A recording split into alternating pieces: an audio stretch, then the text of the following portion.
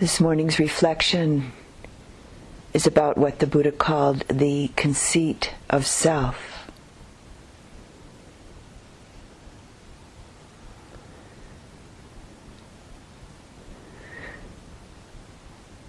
One of the most prevalent and pervasive ways that this deeply rooted habit of conceit, this conceit of self, binds us is perpetuated through the comparing mind. It's a great gift to ourselves to begin to wake up to seeing the process of comparing oneself with others over and over again, and seeing that it only perpetuates the learned feeling of being deficient or being inadequate in some way, or it perpetuates the learned feeling of being better than or the very best. We then begin to, as we begin to see this, we begin to then understand one of the primary reasons that we live with such a constant underlying, or maybe not so underlying, feeling of uncertainty and tension, stress. It's this conceit of self that usurps the power, that usurps the vitality of presence, usurps being really truly present. It's this conceit of self that blocks mindful awareness of simply and clearly just being with what is, being present with what is. We set ourselves apart. We separate ourselves with this conceit. We separate ourselves from experience, from others, from the vitality of life itself. And it's an endlessly unsatisfying, painful process. And most certainly a major source of suffering in this human realm. Another way that conceit of self can show up in our practice and in our life as our practice is that all too often our idea of what it means to be really honest with ourselves, about ourselves, is primarily perceived as admitting our weaknesses, admitting our faults, admitting all of the unskillful, all of the bad things we've done. And we could call this another facet of the conceit of self.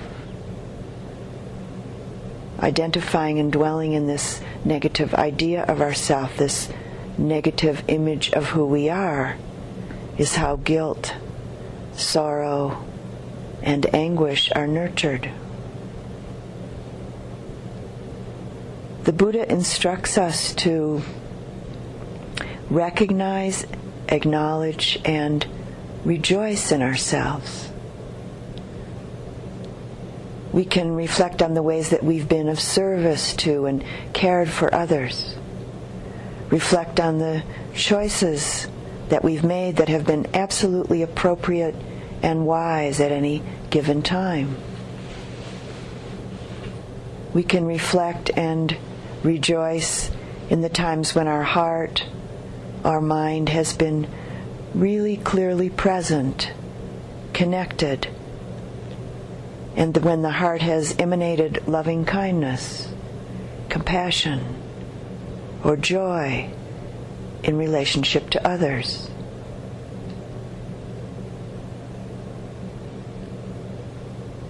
And of course, the possibility of rejoicing in the fact that we've had the great good fortune to meet and connect with the teachings and the practices of the Buddha,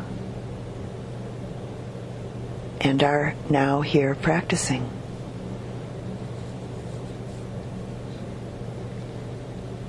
I think that it's really important to take the Buddha's instruction to heart. Rejoicing in ourselves isn't a call for arrogance or a call for self-centeredness, but rather just the simple recognition and acknowledgement of our goodness, our success, our healthy human beingness. It's essential to begin to be able to rejoice in ourselves, not in a prideful way, not in a conceited way, but as a means of generating the respect, the love, the confidence, joy, and sense of well-being in relationship to ourselves that's essential and natural to the awakening heart, the awakening mind.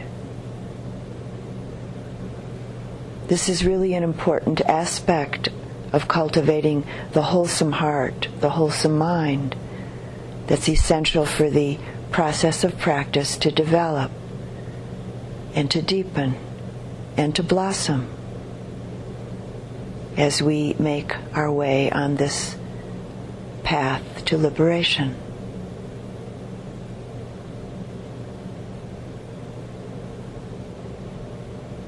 Until we're liberated, until we're awakened, in the Buddha's words, 'tis the self by which we suffer.